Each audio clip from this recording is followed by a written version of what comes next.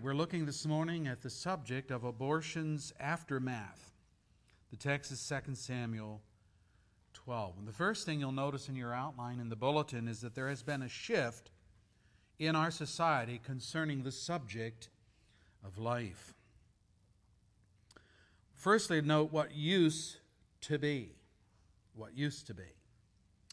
In last week's message, I referenced David's sin of adultery with Bathsheba, resulting in her becoming pregnant, and David's attempt to pawn the child off on Uriah by bringing him home from the war with the hope that he would sleep with Bathsheba, his wife, so that David's sin would be hidden.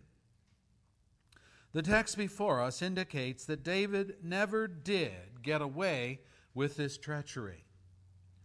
God had watched the whole sinful scenario unfold before his eyes. Nathan the prophet was sent to David to explain the consequence of his willful sin. Not only would David's wives be sexually violated and the disgrace seen by the whole nation in broad daylight, verse 11, but David and Bathsheba's child was struck by the Lord, verse 15, with a terminal illness from which he did not recover. Despite David's fasting and prayer for many days, verse 17, on the seventh day the child died, verse 18. And the servants were completely confused when David got up from the ground, took a bath, anointed himself with lotions, and put on his clean clothes, and then it says, went into the house of the Lord, notice the next word, and worshipped. Verse 20. I read that and I wonder if that were my child, would I have done that? Even if I would have known that the child was born because of some sin in my life, to have lost a child because of that, could I have gone into the house of the Lord and worshipped?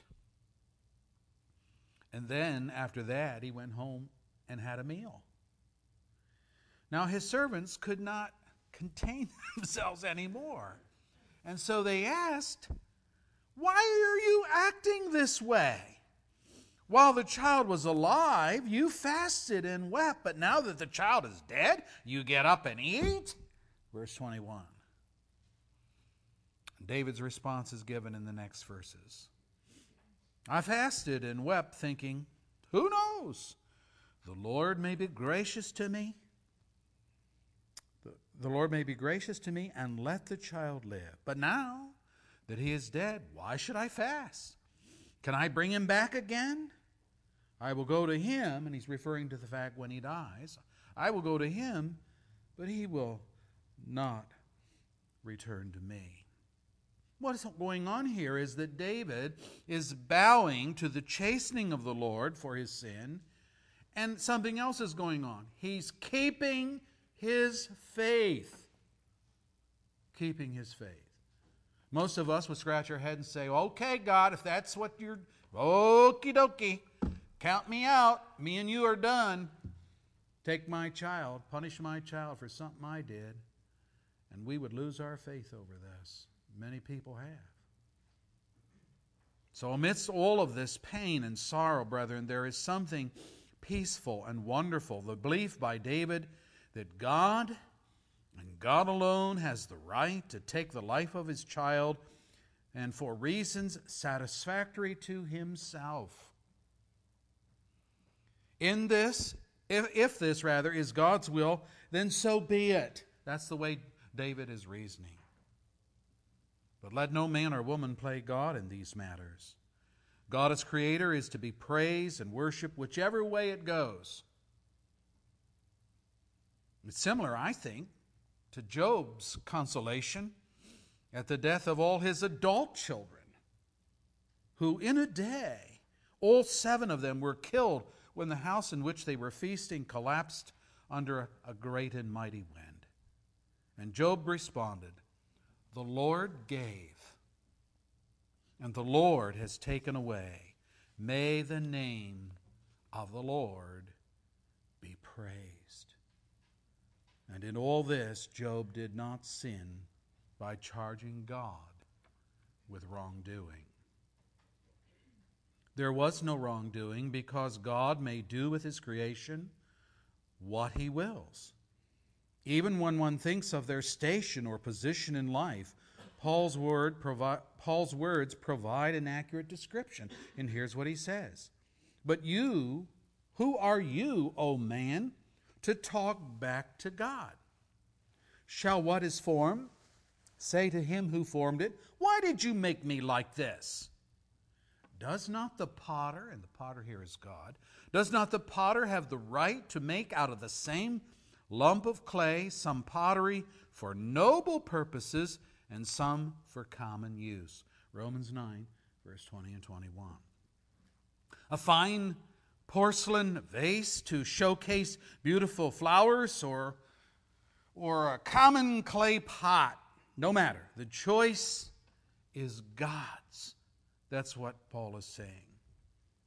The result is the work of His hands, and if He chooses to beautify one and submit the other to common kitchen cookery, as Creator, He has that prerogative and He has that right without fear of contradiction and without fear of interrogation. Why have you made me like this? And that's what Paul is protesting, you know. As creatures, we don't get to interrogate God. He interrogates us. He asks us, but we don't get to question Him. So then, when we come to the abortion issue, which has to deal with people playing God, with people deciding for themselves who of their offspring will live and who will die, unlike David, there is no thought of God in the decision-making process, but simply a self-centered act which is justified for economical or personal reasons. 39 years ago, the Supreme Court set God aside in these matters and made it legal for women on their own and with no thought of the offense to God to end the life of their unborn children through abortion. It was not the beginning of abortion in this country, but it was the legalization of it. And so the shift in thinking then went to this: not, is it right, that is it moral, but to, is it legal?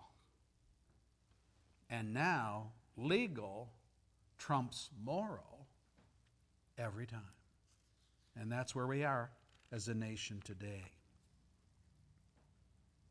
Well, where are we now?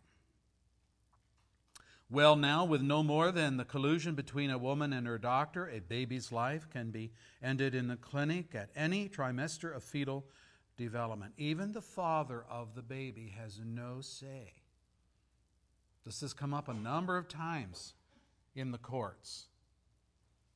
But it's the woman's right to choose what she's going to do. To make this murder of the innocent more acceptable in the public eye, agencies like Planned Parenthood have worked hard to adopt new language which redefines life and redefines murder so that the sting of the immorality of abortion is lessened. Careful effort has been made to remove from public consciousness any concept of homicide or murder when talking about abortion. The emphasis has been shifted from the right of the unborn to life and happiness and to the pursuit of those things, to the right of women to do in private whatever they wish to do with their own bodies, as it's said, regardless of the consequence or the effect that the child will have that they are carrying. When it is aborted, this child is not viewed as a child. We are told that it is but fetal tissue. We are told that it is a non-person.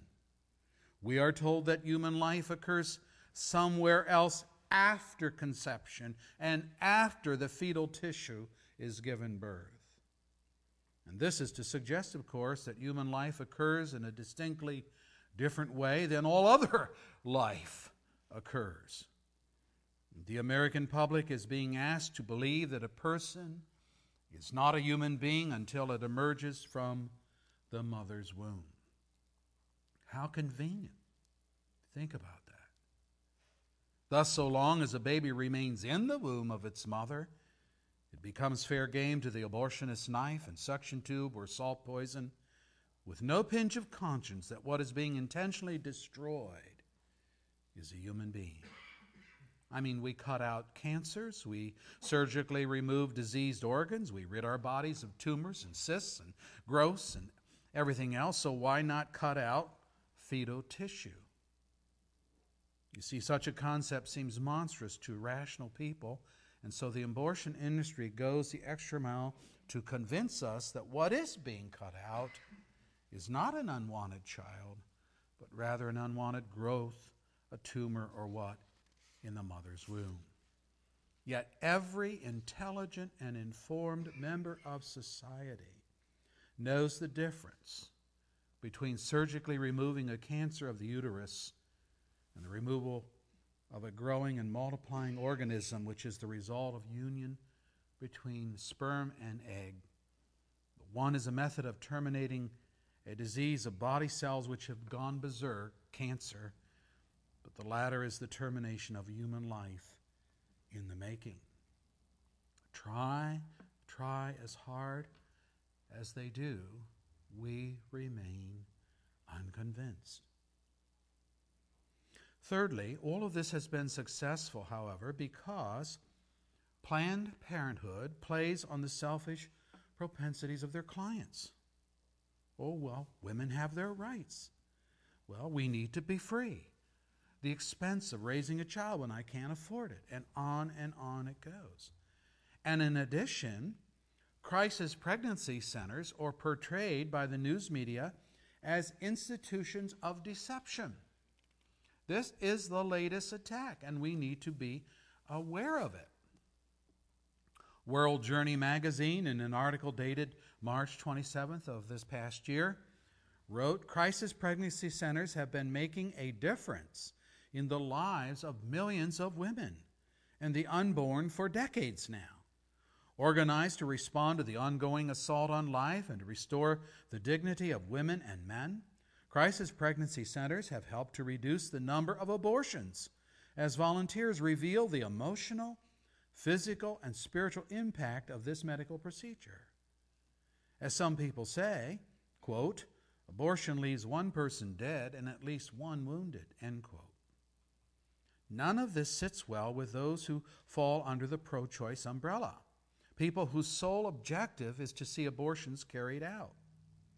Choice is espoused by advocates, but when it comes to helping women explore other options, including giving birth, clinics have a vested interest that an abortion be accomplished. Notice this next sentence. Crisis pregnancy centers are a business threat. A business threat. And if the underlying spiritual aspects were included, they undermine the schemes of the evil one.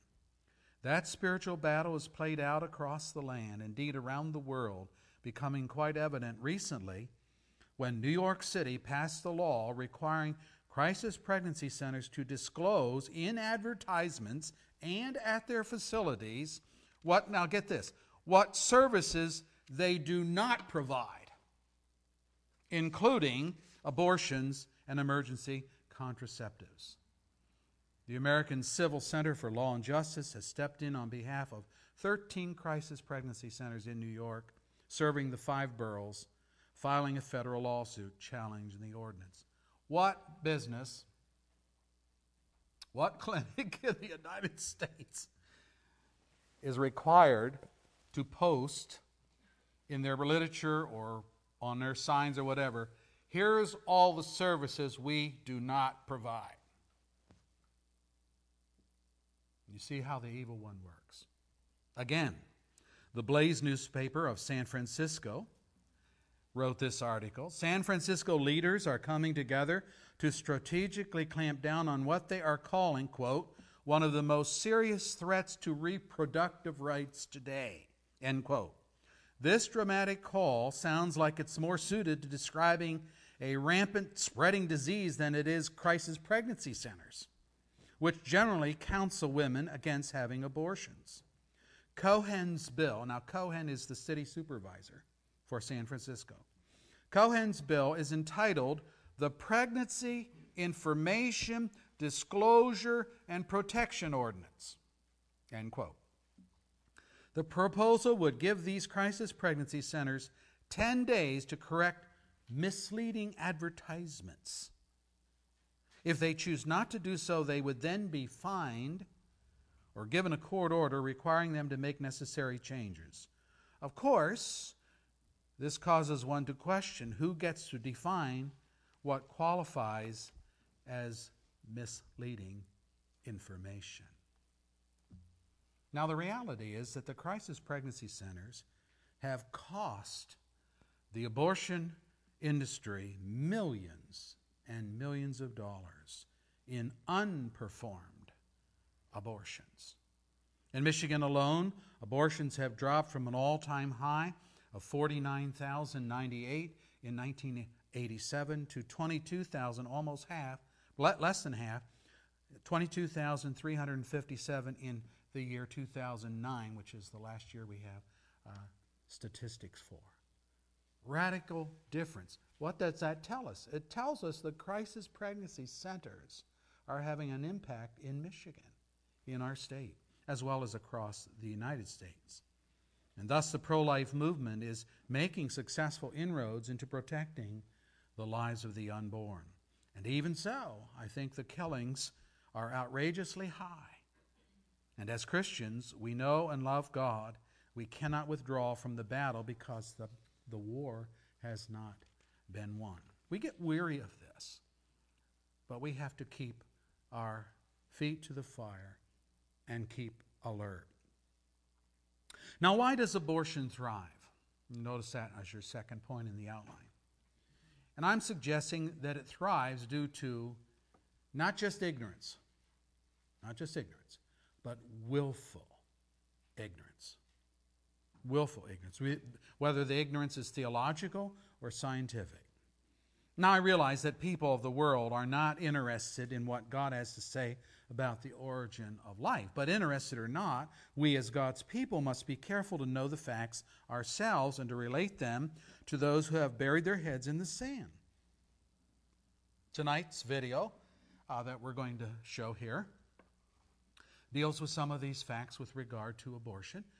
And it deals with how to talk to people who are pro-abortion and to see how, when they hear the truth, it doesn't matter. But we're going to see on the film tonight some very adamant people who are pro-choice, pro-abortion. And how, with using the Scriptures and learning how to do that, they do a 180 by the end of the conversation. And it doesn't take hours and hours and hours. It doesn't take days and days. It doesn't take a lot of book reading. And you'll see that tonight. I think it's marvelous to see how the Word of God and how simple testimony can make people think. They're not thinking. That's why I say it's willful ignorance. The facts are out there. The books are out there. The truth is out there. The science is out there. It's a willful ignorance. What's some of these facts? Well, fact number one, and granted, the world isn't going to accept this, but this is the truth, that God Himself is responsible for the formation of a child within a mother's womb. Such formation is in accordance with God's pre-plan. Jeremiah was told by God, "Before I formed you in the womb, I knew you. Before you were born, I set you apart. I appointed you as a prophet to the nations." Jeremiah 1, verse 5. What do you see here? We see God actively engaged in the formation of Jeremiah. It's not just, okay, sperm from the dad, egg from the mother, cells dividing, redividing, day one, day two. It's not just that. He's saying, I formed you in the womb. Before Jeremiah, there was David. And David said in the psalm we read this morning, "You created my inmost being. You knit me together in my mother's womb. I praise you because I am fearfully and wonderfully made. Your works are wonderful. I know that full well. My frame was not hidden from you when I was made in the secret place. When I was woven together, your eyes saw my unformed body. All the days ordained for me were written in your book before one of them came to be. Psalm 139, verse 13 and following. And so writes David. Now, you understand here, the Bible is not a scientific book, so it's not getting into all the scientific lingo as to how the conception process takes place and the development of the child in the womb, but it's just giving you the overlying facts. And they're talking about being knit together and formed and all of that, which is the bare bones truth, is it not? That's what's being said here. We don't have to know all the scientific detail to know what is happening and who's doing it. But let's go back a little further. Even before David, there was Job, who in discussing his own relationship to the servants of his household said this: did not he, God, who made me in the womb, make them? Did not the same one form us both within our mothers? Job 31, verse 15. So here he's saying there's not even any class distinction. I might be the master of this estate, the boss, but even my servants, we were all formed the same way. And so all of these scriptures indicate that God himself was responsible for the formation of these people within their mother's wombs. And what is more, the very existence of these individuals was pre-planned by God. It was with full anticipation of their service to God. Service as a priest, Job acted as a priest for his family, Job 1 verse 5. Service as a king, in the case of David. Service as a prophet, as in the case of Jeremiah. And I could go on and say service in whatever it is that God has called you to do. God has you in the apple of his eye, planned for on purpose.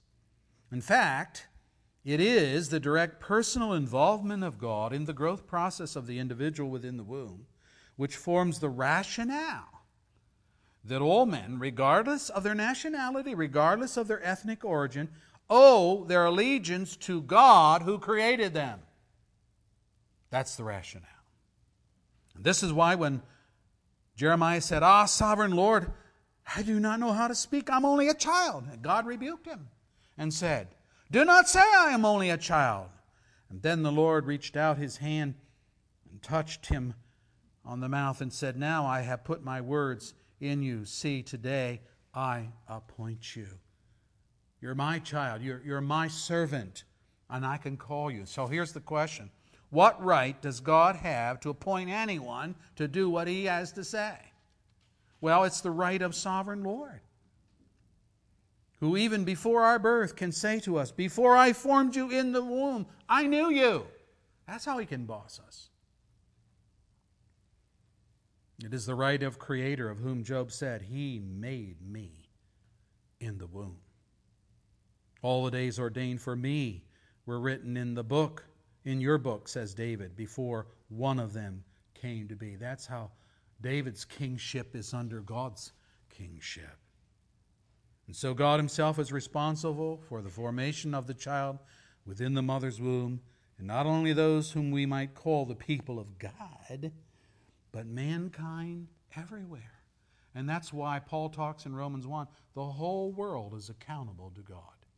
He's not just our creator as Christian people, as believers. He's the creator of the entire population of the world. Secondly, second fact, the beginning of human life occurs at conception and not somewhere later in the growth cycle.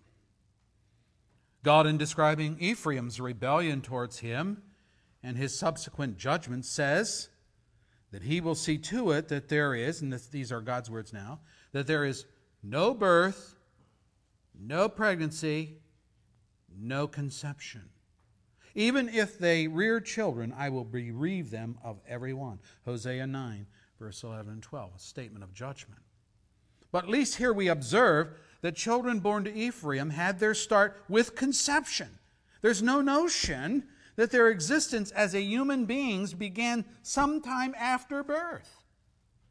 It was conception, pregnancy, birth, to work it backwards. The same process is portrayed in the case of David and Bathsheba.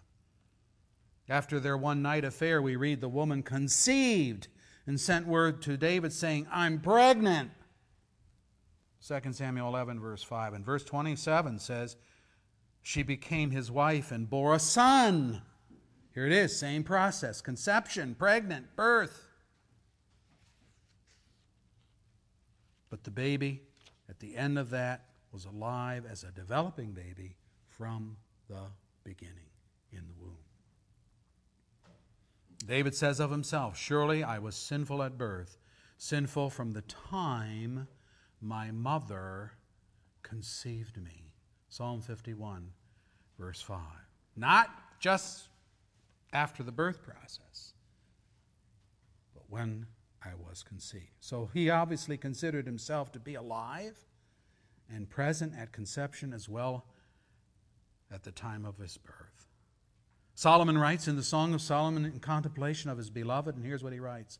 Under the apple tree I roused you, and there your mother conceived you.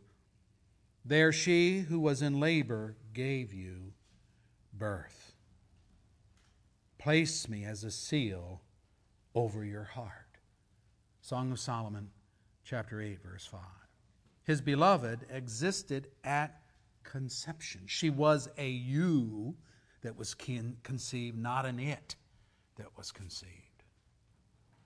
And that God has control over the entire life cycle is borne out in what God said to Israel in Isaiah 46, verse 3 and following. Listen to me, O house of Jacob, all you who remain of the house of Israel, you whom I have upheld since you were conceived, and have carried you since your birth, even to your old age and gray hair. I am He. I am He who will sustain you. I have made you. I will carry you. Remember this. Fix it in your mind. Take it to heart, you rebels. I am God, and there is no other. I am God, and there is none like me. I make known the end from the beginning. I say, my purposes will stand, and I will do all that I please. Isaiah 46, verse 3 and following. Human life begins at conception and not somewhere else in the growth cycle. And God is involved in it all from conception to where you're getting gray hair. He's still sustaining, conceiving the life, and then sustaining it throughout life. Fact number 3. It is because God is responsible for the formation of a child within the womb, and because this human life begins at conception, that the Scriptures speak repeatedly of children being the gift of God.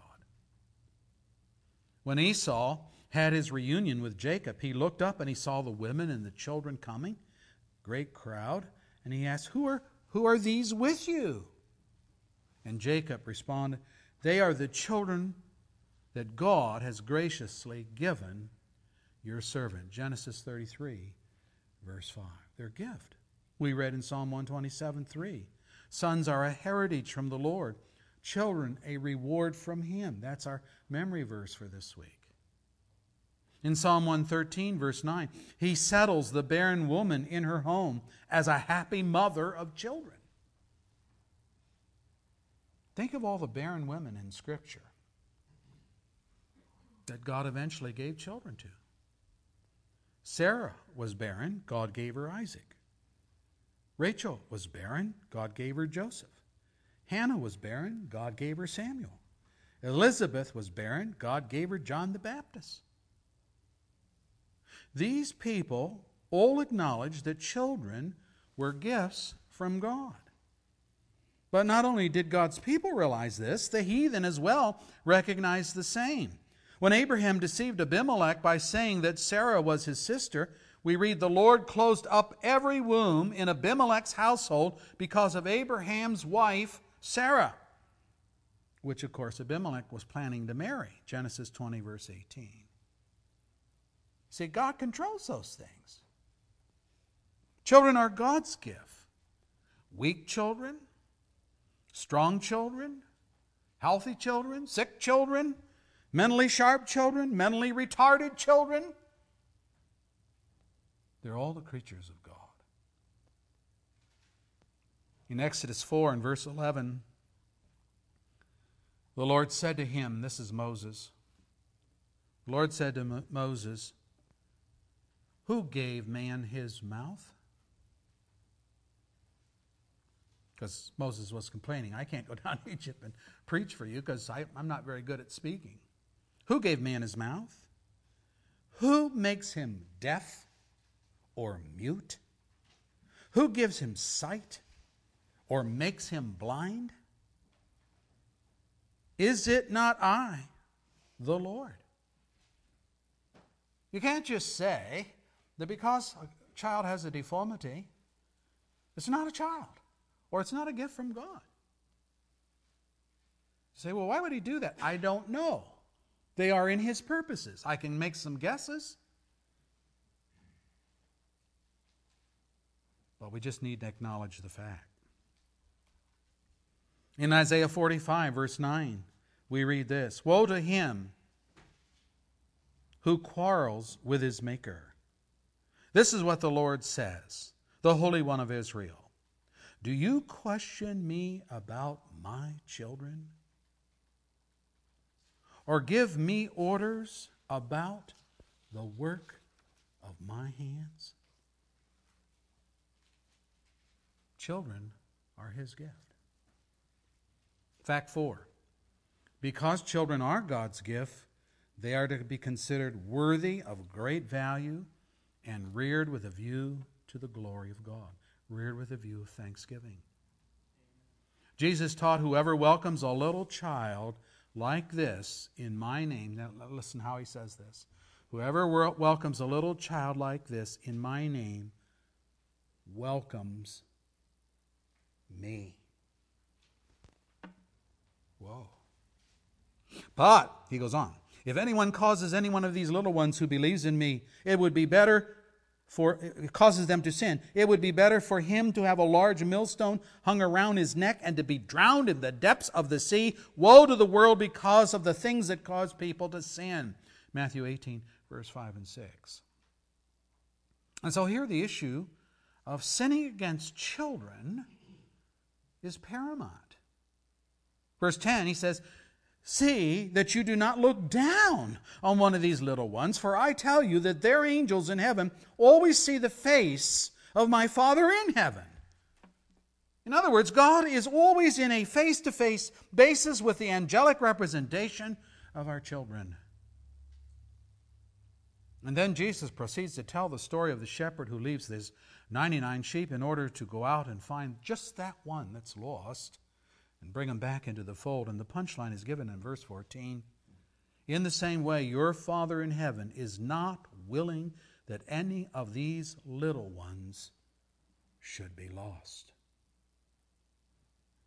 The abortion industry in general and the selfish and God-ignorant parents in particular will have to give an account to the God of heaven for what they did with his children, his gift to humanity, and for how they despised God in the process.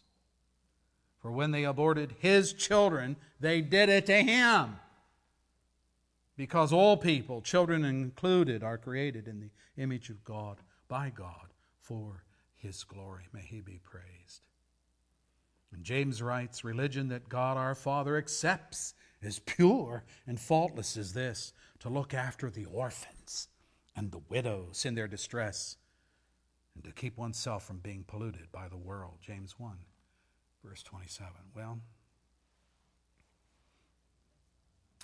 that's the third point in the outline. I'm sorry to say we are being polluted by the world, brethren. We are. The world is shaping our theology. It's shaping our practice more than God and his word in some of these matters. With the door to legalize the murder of our nation's children thrown wide open, the door has also been opened for abortion's aftermath. Things are happening beyond the abortion issue. For one, infanticide. Infanticide, killing of babies now, is but the logical step to take when abortion performed in the latter trimester of a pregnancy goes bad.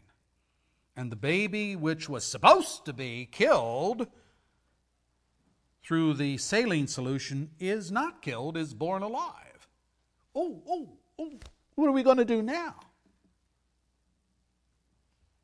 Well, think about this. Such babies are now outside the womb and therefore, by the abortionist's own definition, is now a human being, right? Inside, fetal tissue. Outside, that's when it becomes a human being. Now it's outside of the womb. These same babies are placed in cold stainless steel bowls and refused warmth and food and water until they die. The same is going on for children who, when born naturally,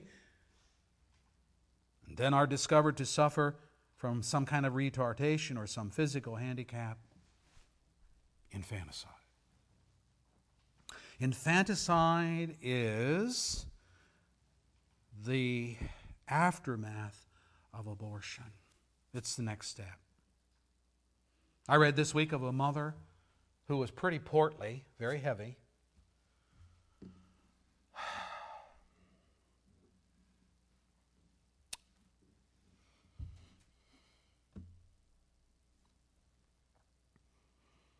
She conceived and aborted 8 children. Unknown to her husband, she was so, I say it kindly, portly, fat, he never knew she was pregnant.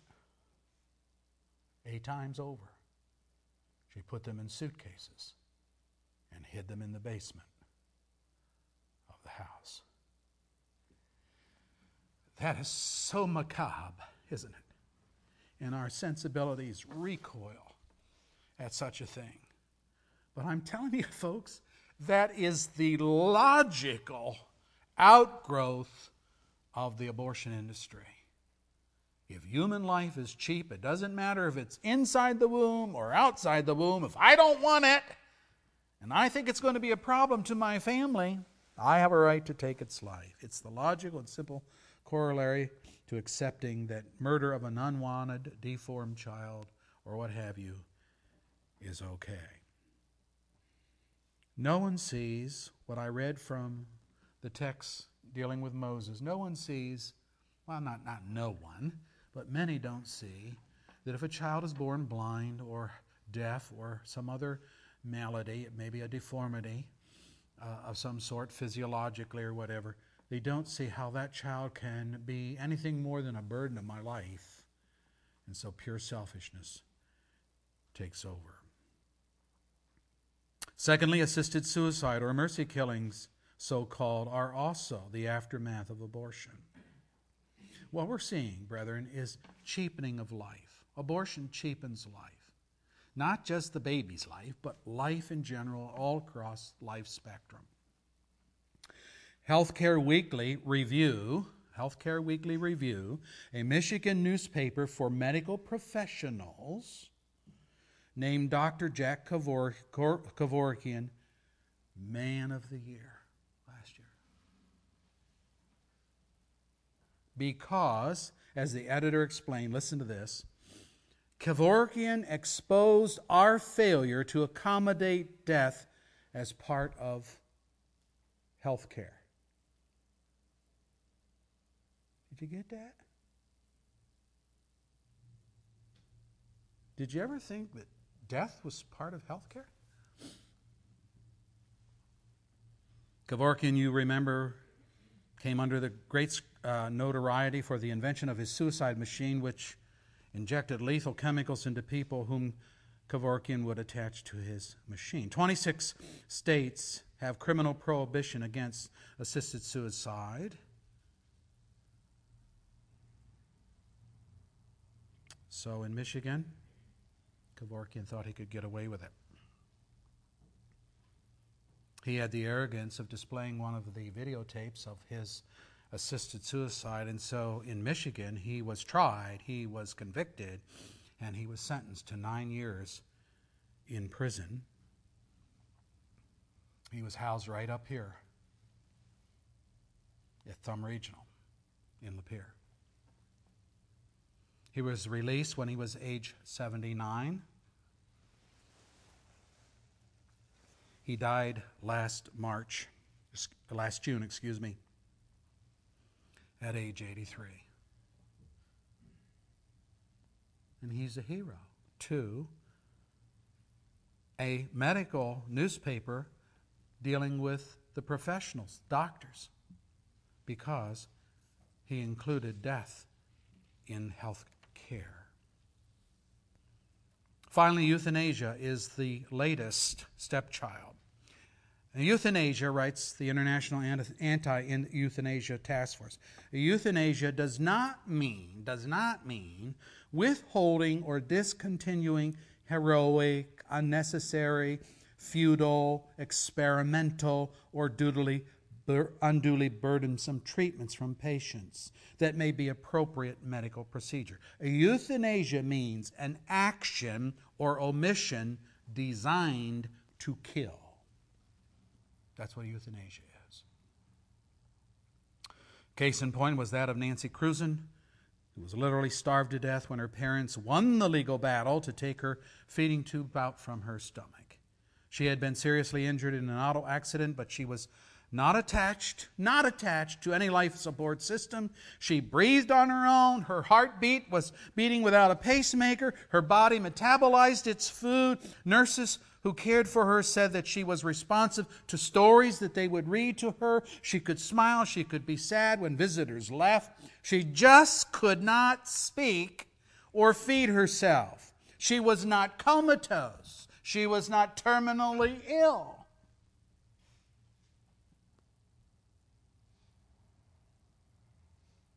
But the administration of food and water were withheld from her, and the justification for it was, these are artificial medical treatments.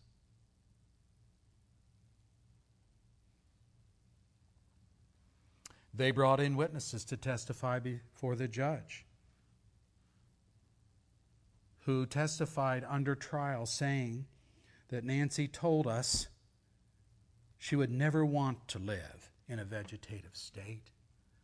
The judge believed the witnesses, and the plug was pulled. Euthanasia has become so much a part of our society that throughout the United States of America, hospitals are required to ask patients if they wish to fill out a self-determination document, such as a living will. In Michigan, living wills are not legally binding. Instead, we have durable power of attorney on health care. I just went through this with one of our committees that I serve on, fighting this. You give the authority of your life when you go into the hospital to a trusted individual, and that trusted individual says what happens to you, not a document which can be open to interpretation. That might be good, and I think it might be, if you trust the person that you're giving the power of attorney for health issues, if you trust that person to make right decisions.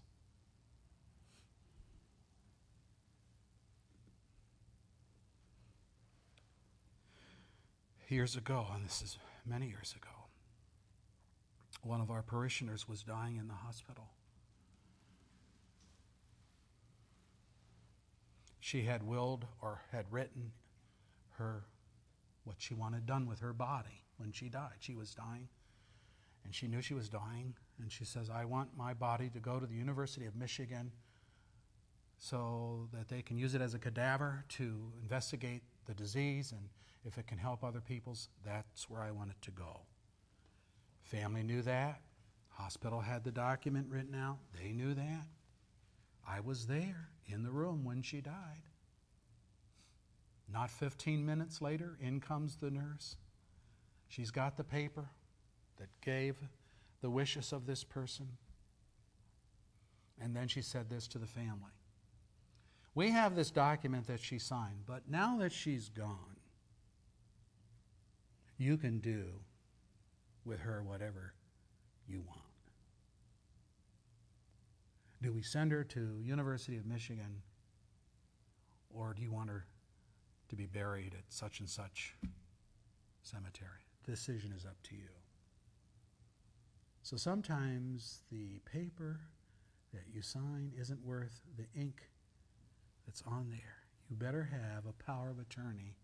And fortunately, this family said, and I'm thankful, they said, that's what she wanted, that's what we want. And off she went to University of Michigan. Brethren, we are living in the last days. This is not to say that things weren't wicked in previous days. They were. But Jesus says there's going to be an escalation in the last days. Here's his words. Brother will betray brother to death. A father his child. Children will rebel against their parents and have them put to death. And all men will hate you because of me. But he who stands firm to the end will be saved. When you are persecuted in one place, flee. Flee to another. Matthew 10, verse 21. What's the remedy? God's word says, he who conceals his sins will not prosper, but whoever confesses and renounces them finds mercy. Proverbs 28, verse 13. I don't care if you're sitting here this morning and you've had an abortion, or you know somebody in your family that did. This is still true. Those who confess their sin will find mercy with God. Did not David find mercy with regard to his adultery, with regard to his murder of Uriah?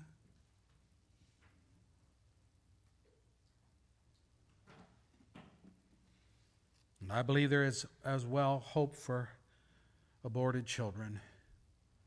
Psalm 27 verse 10 says, though my father and mother forsake me, the Lord will receive me. That's the hope that we have as Christians, and we keep pushing and supporting our Crisis Pregnancy Center. A lot of people in our church work there. It's because we believe in life, and we believe in God, the giver of life. By the way, if you want to learn more on any of these subjects, just go on the internet. There's more out there than you can read, probably more than you'll ever want to read. One of the most excellent sites that I went to was on euthanasia.com. You read that. And there's some lectures on there that are on YouTube. The guy was speaking on the whole subject of euthanasia. In the Netherlands now, they've okayed euthanasia for such things as mental retardation. If you're epileptic, blind, deaf,